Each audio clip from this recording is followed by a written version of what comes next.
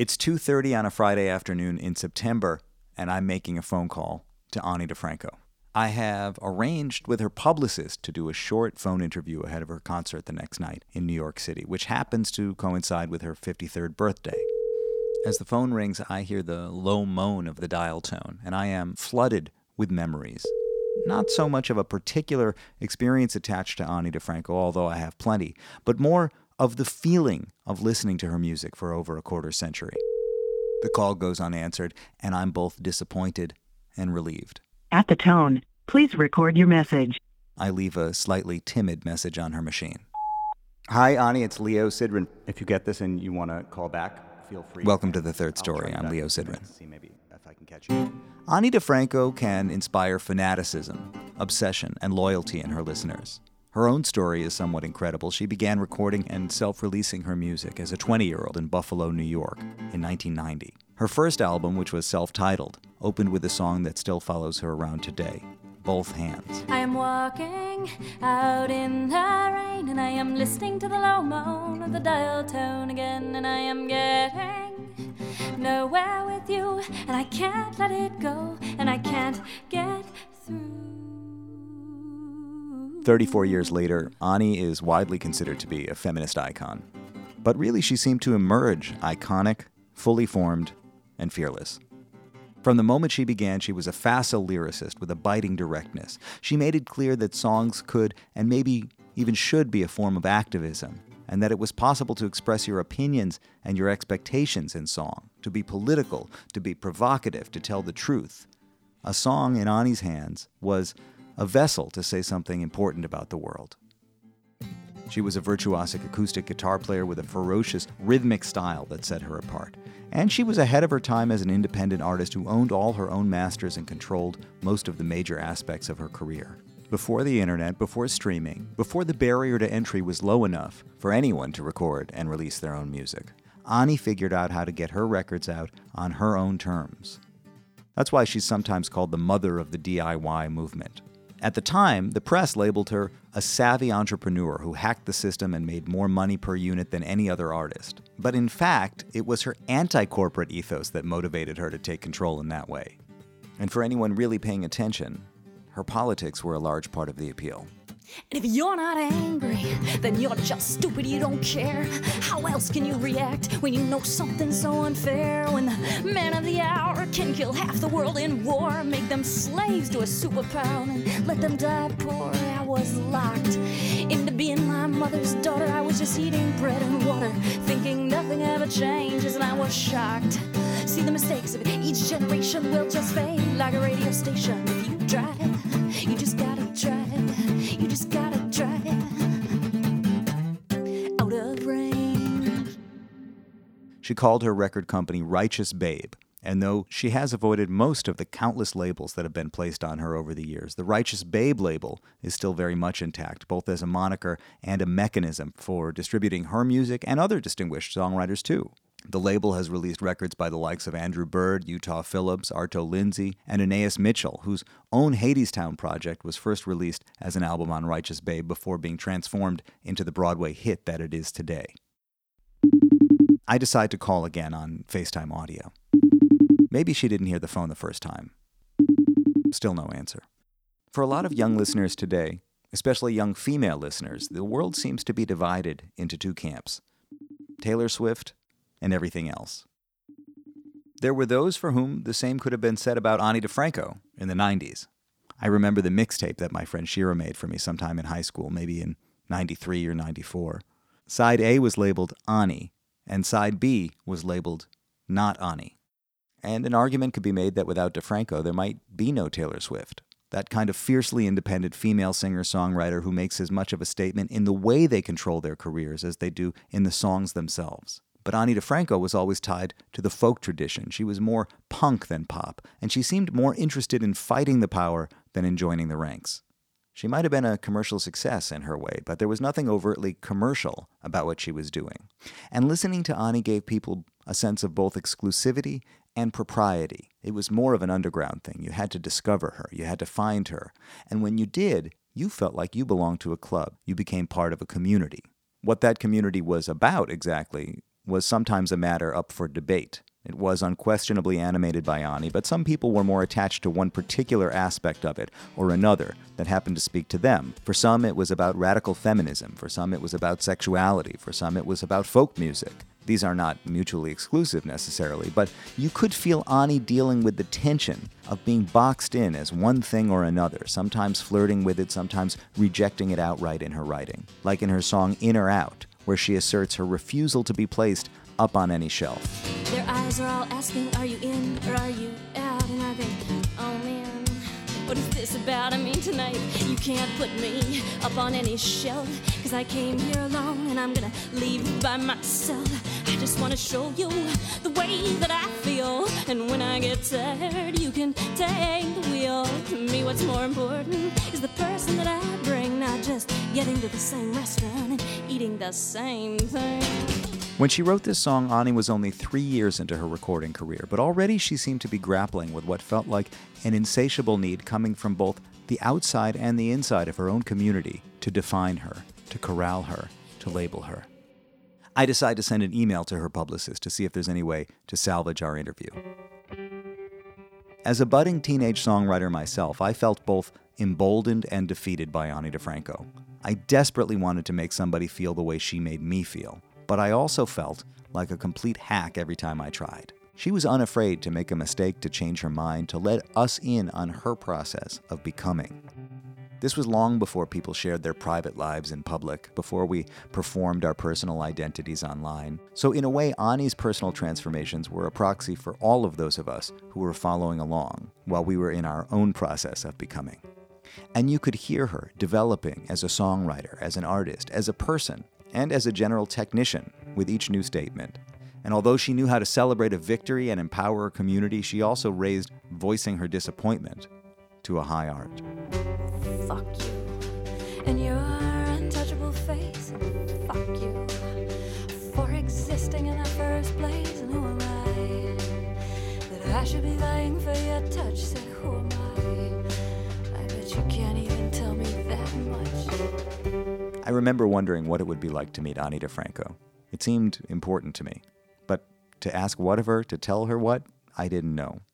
And eventually I did have a chance to meet her, a couple of times actually, in the 90s. Once I even escorted her around the offices of a TV station where I had a summer internship. I'm sure she would not remember it, but for me, it was an exhilarating and frustrating afternoon to be standing within inches of someone I admired so much, but struggling to find any words that seemed to matter. And considering how finely tuned her bullshit detector appeared to be, I was also afraid of her, and that she might see through me. I know now these are all just projections that we make on the people that we admire. At the time, I think I wanted to prove something to her about who I was. And I didn't want to just make small talk. I wanted a conversation that would loom large. Really, I think I wanted to prove something to myself. I suppose that might be what inspiration is, when someone else's work demands the most of you, knowing that someone else was making authentic, honest, provocative, brave, important-seeming work like Ani made me want to find a way to make my contribution too. I just didn't know how to do it yet. But I promised myself that one day I would have a proper conversation with Ani DiFranco, and one day I would salvage this missed opportunity and redeem myself. Ani DiFranco's most recent studio album, Revolutionary Love, came out in 2021. Today she's working on what will be her 23rd album, and last year she published a picture book for children called The Knowing, which she described as an Ani DiFranco-style lullaby, inviting young readers to ponder the distinction between outer forms of identity and the inner light of consciousness. And it was recently announced that starting in February of this year, she'll be joining the cast of Hadestown on Broadway. She'll be playing the role of Persephone. It's a part she sang on Anais Mitchell's original Righteous Babe release of Hadestown back in 2010. So it's both a Broadway debut and a full circle moment for Ani. Winter's night, summer's morn, I hear that high, lonesome sound of my husband coming far to bring me home to Hadestown. Way down, Hadestown, way down to the ground. So Ani is still very much doing the thing, pushing the rock up the hill, and for those who are curious about the details of her journey, she put many of them in her 2019 memoir, No Walls and the Recurring Dream. In recent years, Ani's been reissuing anniversary editions of her early recordings. Last year, she revisited the 1998 album Little Plastic Castle, sharing anecdotes and memories of the making of it on social media and playing some of those songs live. And they say goldfish have no memory. I guess their lives are much like mine. And the little plastic castle is a surprise every time. And it's hard to say if they're happy, but they don't seem much to mind. So although she's very much a person of the present moment, she's also in a slightly retrospective mood these days. And despite the claim in her lyrics that she has the memory of a goldfish, I thought she might be open to looking back a bit as well. I get an email from her publicist telling me to call back again right now, that Ani is ready for me. When we finally get on the phone, Ani will apologize for keeping me waiting for 25 minutes. But 25 minutes is nothing when you've already waited 25 years to talk to someone. And what was intended to be a short preview of her show the next night turns into a more sprawling, philosophical, and introspective conversation about how she sees her work today, looking back on her early career, avoiding labels and definitions, her idea of success, raising children in an era of performative identity, practicing revolutionary love, and more. In other words, I get my redemption. The next night, Ani will take the stage at Le Poisson Rouge in New York and share many of the same sentiments with her audience that she shares with me in our conversation. But for a frozen moment on a Friday afternoon in September, it's just the two of us talking it down. Third-story.com is the place to sign up, subscribe, and see the archive. Hundreds of deep-diving conversations, including episodes with other brilliant singer-songwriters like Jonathan Brooke, Theo Katzman, Beth Nielsen Chapman, Ron Sexsmith, Imogen Heap, Peter Himmelman, Dessa, Martin Sexton, S.G. Goodman, and many, many more. Plus, a recent talk with Ani's longtime collaborator, Todd Sikafus. We're made in partnership with WBGO Studios. Visit wbgo.org/studios to find out more about all their award-winning work, and it's patreon.com/thirdstorypodcast to support the project on a deeper level. Here's me and Ani DiFranco talking it down.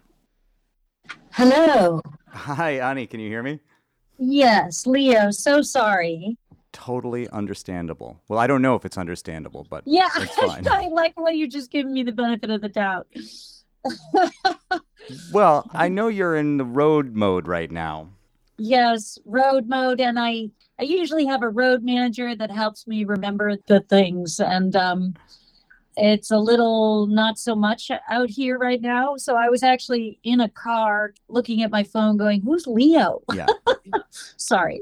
I figured that. It is a kind of a good opportunity for us to start by talking about just the experience of being on the road today. I grew up with you like so many, and I remember it just seemed like there was a period where you kept coming to my town. You know, you were just like relentlessly on tour. Yeah. Yes. Yes. What is it like for you touring today? And, you know, how do you look back at that period in your life? Right. Well, that period it was relentless for me too. for sure. Oh my gosh, you couldn't get rid of me.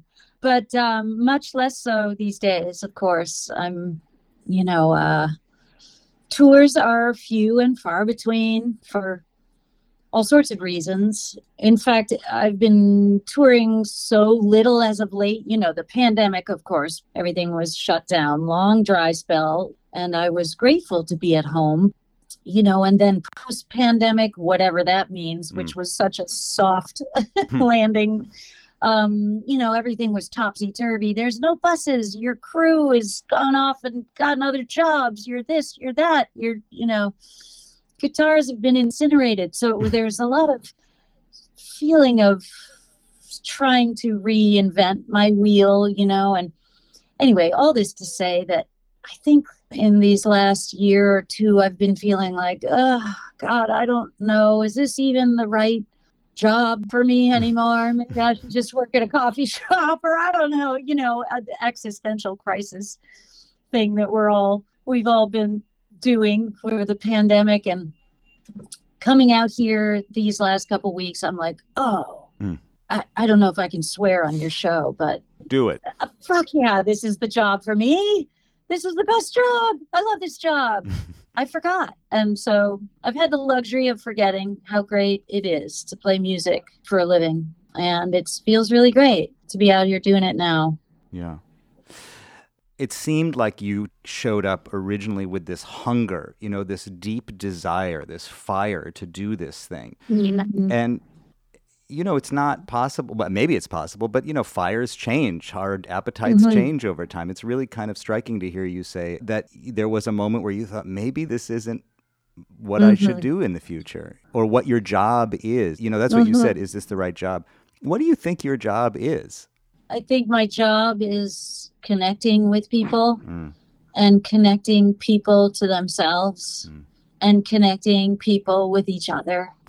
It's just all about, and that's what never gets old. Mm-hmm. I just stepping out there and feeling that sense of community and positivity and possibility and joy and power and purpose and all of those things that kick in when we really connect with each other. It's and uplift each other and hold each other and see each other and just accompany each other even through it, even if you're going through it.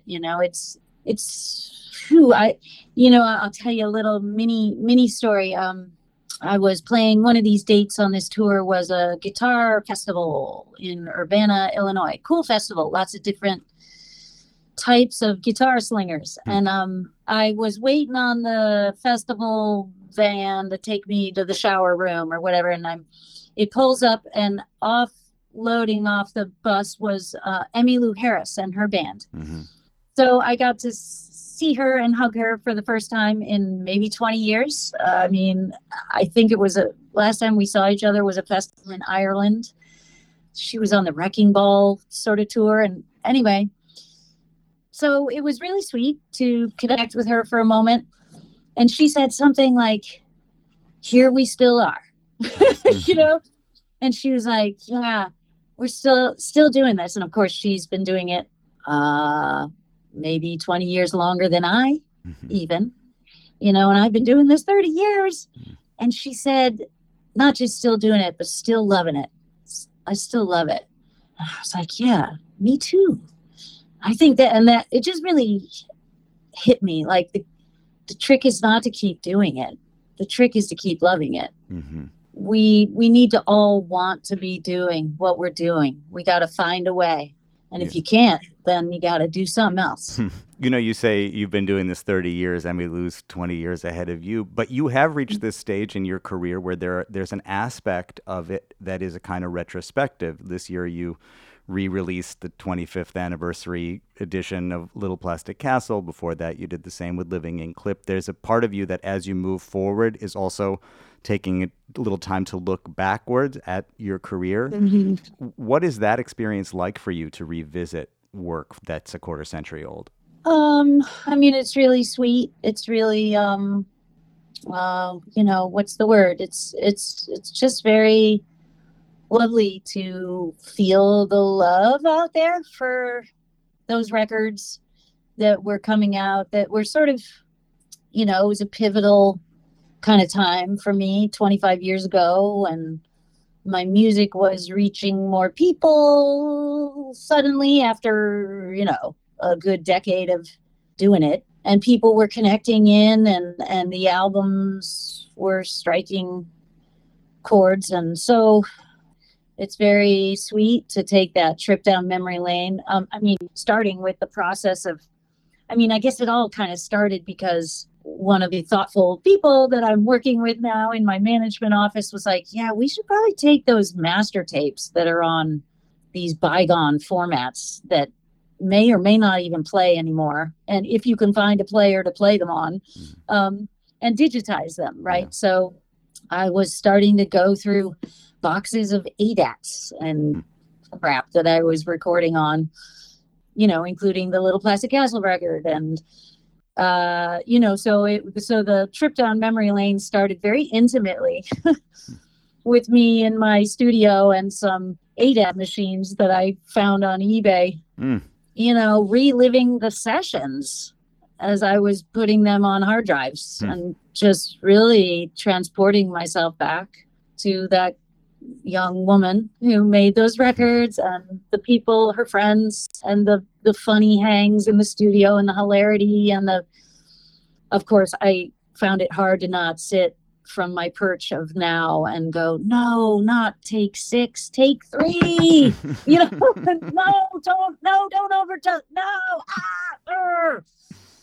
but yeah, then just sort of putting these reissues in the world and just hearing everybody's stories about their connection with the records and their love and the community that really started taking hold around them. It's been great. It's funny that the example that you give is that with the benefit of hindsight, you realize maybe you didn't need to do so much to them. Not that they were ever overproduced, but the sense of, no, leave it alone. It's good. It's good. Do you think that that's just a function of maturity? What do you think that impulse is to say, looking back on it, I could have done less? I always said, and it still rings very true for me, that, performing is a thing I practice many nights a week, many, years on end. Records, once, twice, 3 times a year if I'm on a bender, it's taken me a long time to figure it out, and it's a moving target, what I'm about in any moment, or how I'm conceiving of making a record, or what sort of the palette of sounds in my head, or who I'm working with, or where, or what. But I think I have a certain amount of, skills and maybe wisdom, after 22, I'm working on my 23rd record now, that I just couldn't have had after a handful of records. I'm just shooting in the dark. And yeah, I think a lot of the takeaway from listening to early albums is the more decisions you made, Ani, the further you got from the mark, because something vital was happening inside you. But the more you tried to analyze it or do things, or, in this realm of the studio, which is not my indigenous landscape, I live out in the world. I live at 70 miles an hour with a lot of people around me. So, yeah, the more I could jeopardize my own thing, Yeah. You might have been shooting in the dark, but it seemed pretty clear to you from early on that if somebody was going to be holding the gun, it was going to be you. I mean, from early on, if there were going to be mistakes that were made, or there were going to be masterpieces that were made, it would be you that was making the decisions. Yeah, I think, there's something very deep in me about that. What is life? What is life but making your own mistakes and learning from them? And I mean, of course, there's plenty of wisdom to delegating to those who have more skills than you, have more experience, and that's cool too. But I think for me, just my process of becoming myself, I just felt more compelled to try to figure stuff out than to make phone calls and engage the professionals. It's just like, I just want to try shit. I don't know. And I guess for me, it's that being compelled, that drive was stronger than getting it, quote, right. Was there a sense of what success meant to you? Have you ever had any kind of North Star in terms of what it is to be successful doing what you do? I mean, early on, like when I first started hitting the radar, say around the time of these albums that, I became, quote, famous to some degree, people would cite my success in terms of album sales. She sold more albums independently than Barker, and makes more per album than blah, blah, blah, and I just thought, ew. I don't know, at least the radical in me, the feminist in me, is like, can we have some other measure of success? Because I think of incredibly successful artists are not necessarily the best selling or the best percentage per unit or what, why? And so I started pushing back on that. And I remember my go-to for a lot of years early on was like, I think I was a success when I was playing a little bar in Buffalo as a teenager, and I was really upset because I had had an argument with my boyfriend, but I went on stage, which was not even a stage. It was just a corner of the room. And I played and I put on a good show, even though I was all messed up, and I was like, I felt that's a pro move, like I'm pro now. I just did it. I worked with whatever I had and I made something out of it performance wise. And anyway, I think now, many decades have gone by, and relating to what we were talking about a minute ago, I think for me now, success looks like staying deeply interested, still loving it, and still finding my sense of wonder in it. I love that you say that's a pro move, right? Because we have this sense that we're sharing our souls or whatever, that, but at the same time, the show must go on no matter what's going on. You got to put the show on. You were a pro. Right. But it does sort of give me a sense also that one of the things that happens with you particularly is that I think people feel like maybe they know you if they listen to your music, because you do kind of share a lot of yourself in the work. And I just wonder if over the years that has been a challenge, or you've had to learn how to sort of figure out what parts of you to share and to give away and to keep for yourself to stay pro? Yeah. I mean, mostly that struggle for me exists around exposing other people and showing others, because of course my life is the lives of many people all interacting, and sometimes the story that I'm writing, even though I may be writing in first person, is not necessarily or literally or only me. Maybe it's somebody I know intimately, and I'm telling their story to a degree, or I'm using everything that I experience and that I know and that I feel, and that includes a lot of other people. So that's the tricky part for me in terms of showing myself. I just decided to stop worrying about that a long time ago. I mean, not that I do that successfully, but I have no patience for, I think it's because I just love people who are brave in showing themselves, people who just say it, whatever it is that they actually think. Those are the people that compel me, like people who are guarded, people who play it safe, people who think everything's too private and too personal. It's just like, it's exhausting to me to do everything appropriate and hide everything that's supposed to be hidden, So I think I want to participate on some level in letting that go. I think it's interesting that you say it's hard work to try to keep things hidden, because for others, it's hard work to tell the truth or figure out what to share about themselves. Yeah. But is it though?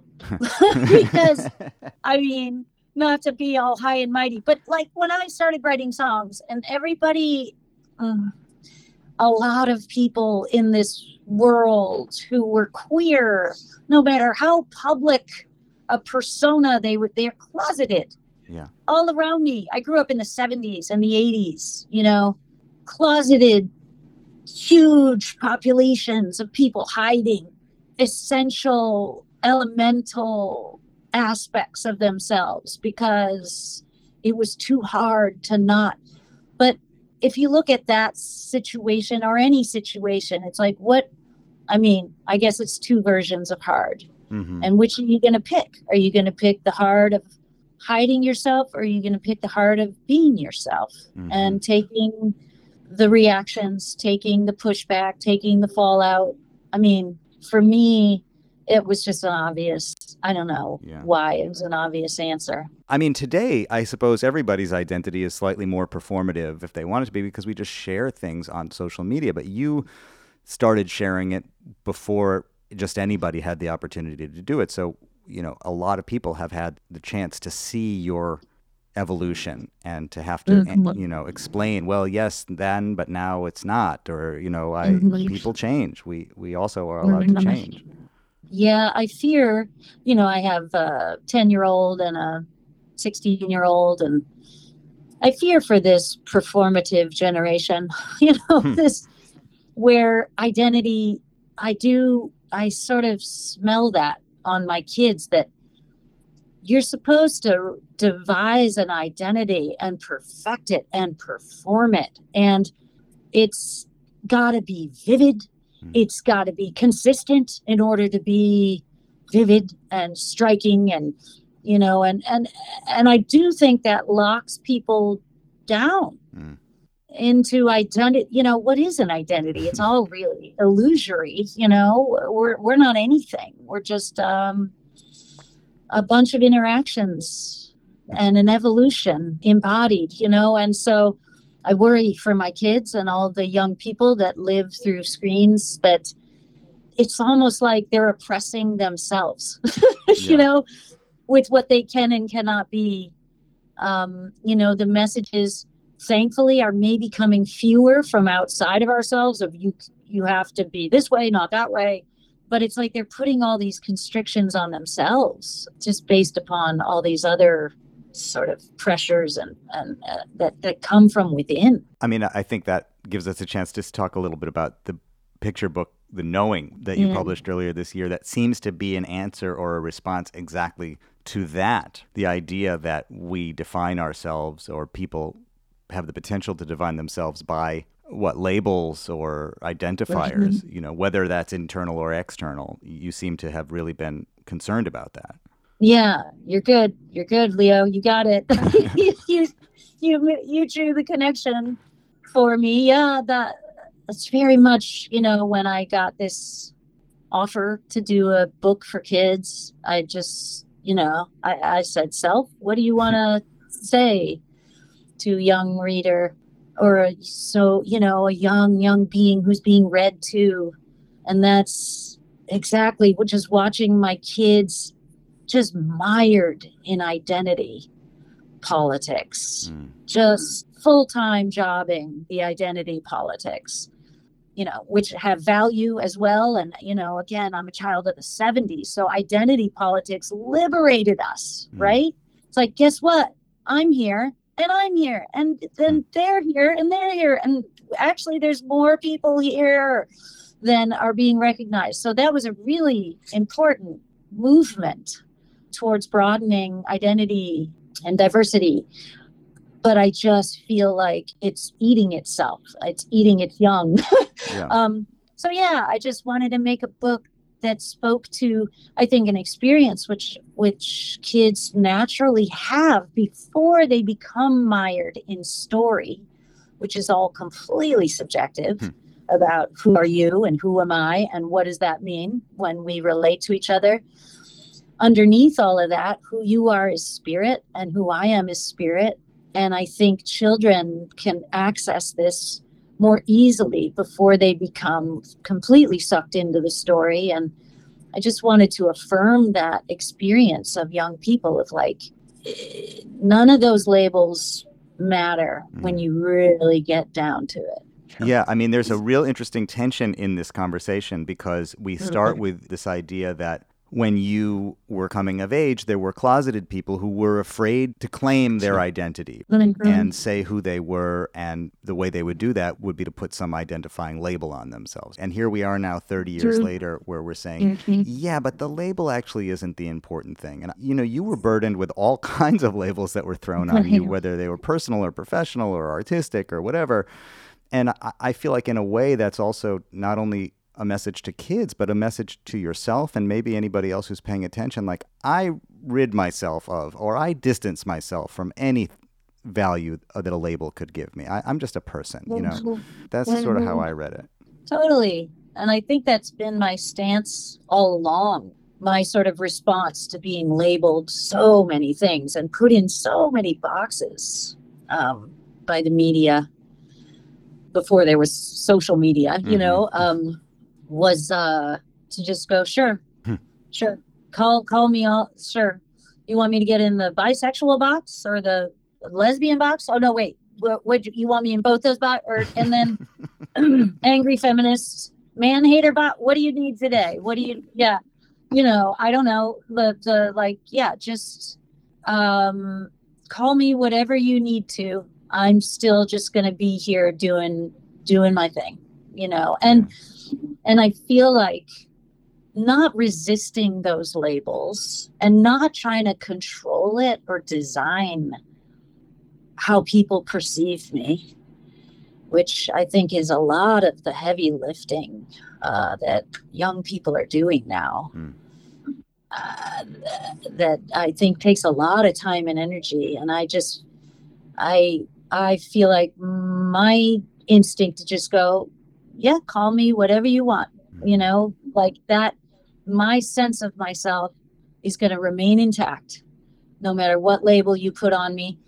And, it's not that it didn't affect my life. Like, the media told anybody who would listen, like the only thing that was written about me for the first 20 years is that I was an angry lesbian feminist who makes music and writes songs for other young, angry lesbian feminists.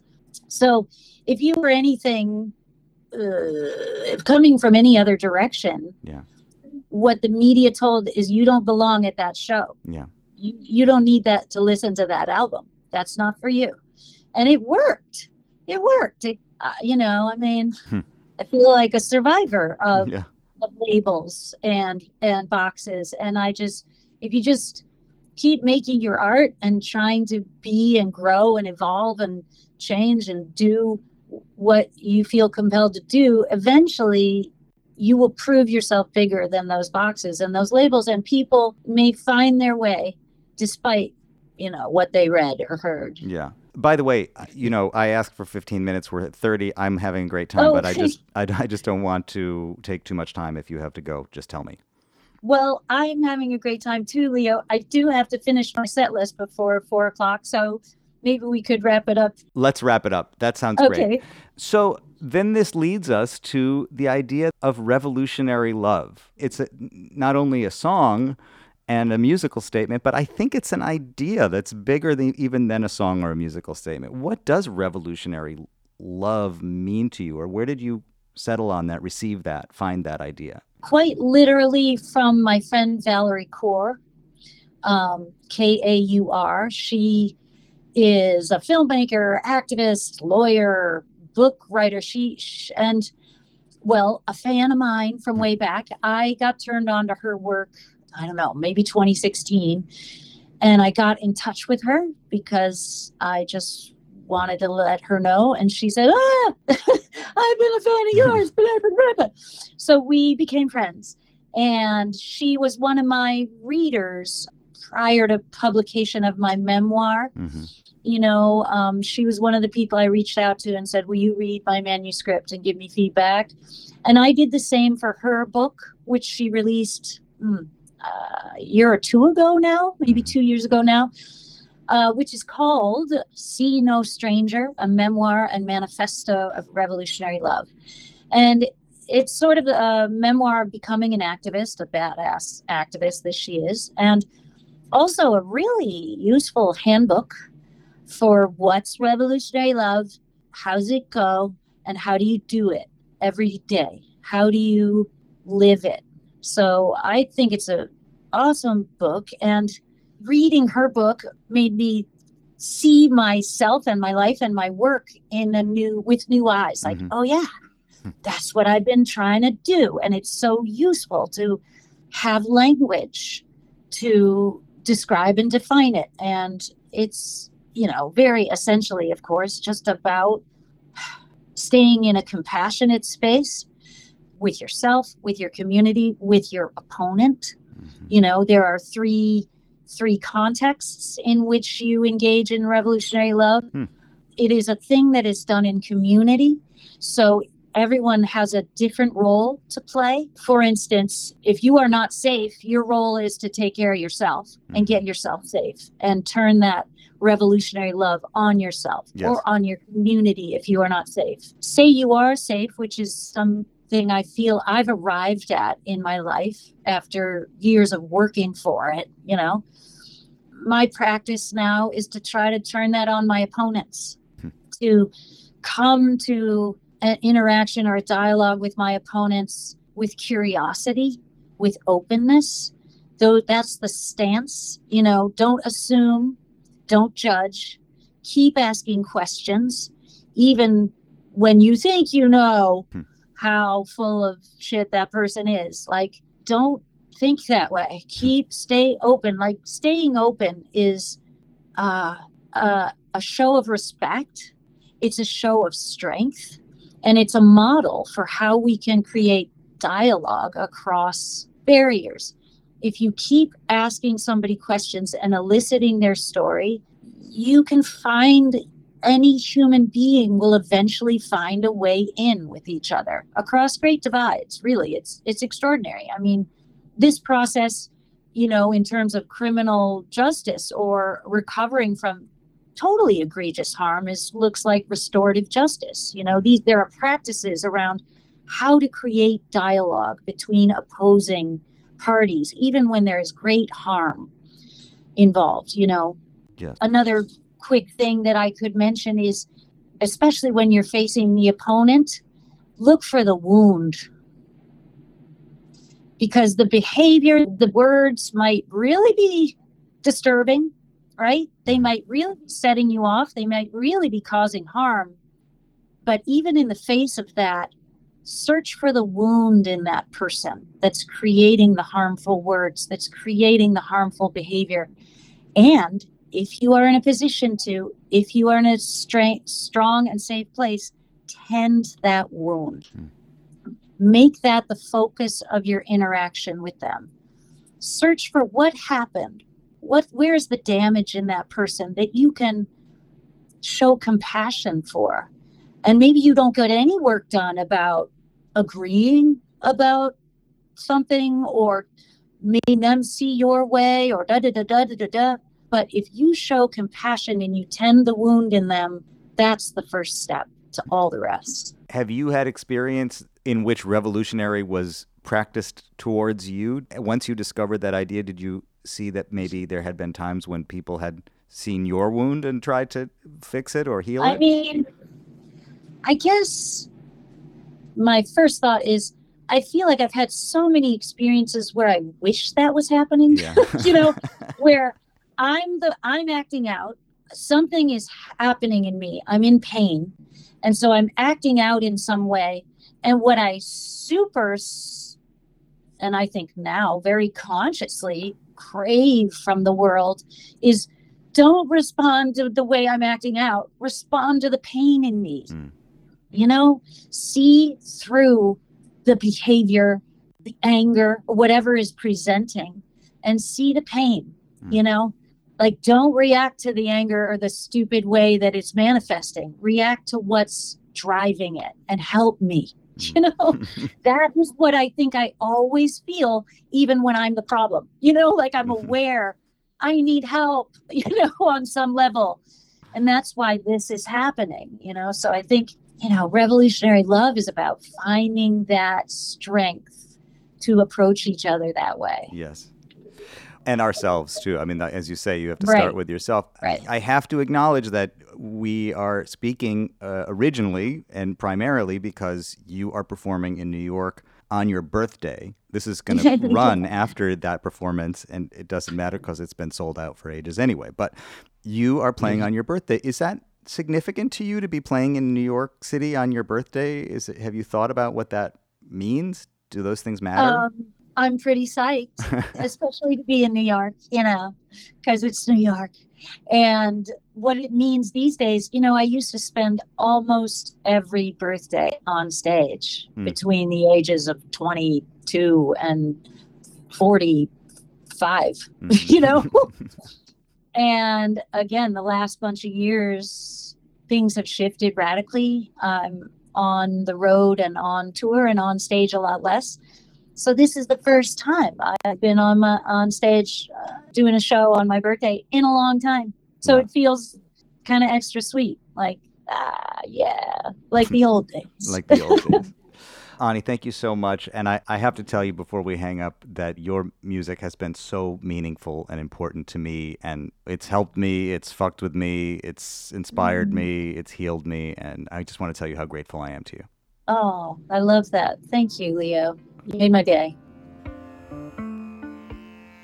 There she was, my friends, Ani DiFranco. See her on Broadway in Hadestown starting in February. I'll be back again in your headspace with another deep dive before you know it. Until then, I'll talk to you soon. I have a name, and my name has a story. I have a look, a sound, a smell, a shade. This has been a WBGO Studios production. To learn more about WBGO Studios' award-winning podcasts, special concerts, live streams, and more, visit wbgo.org/studios.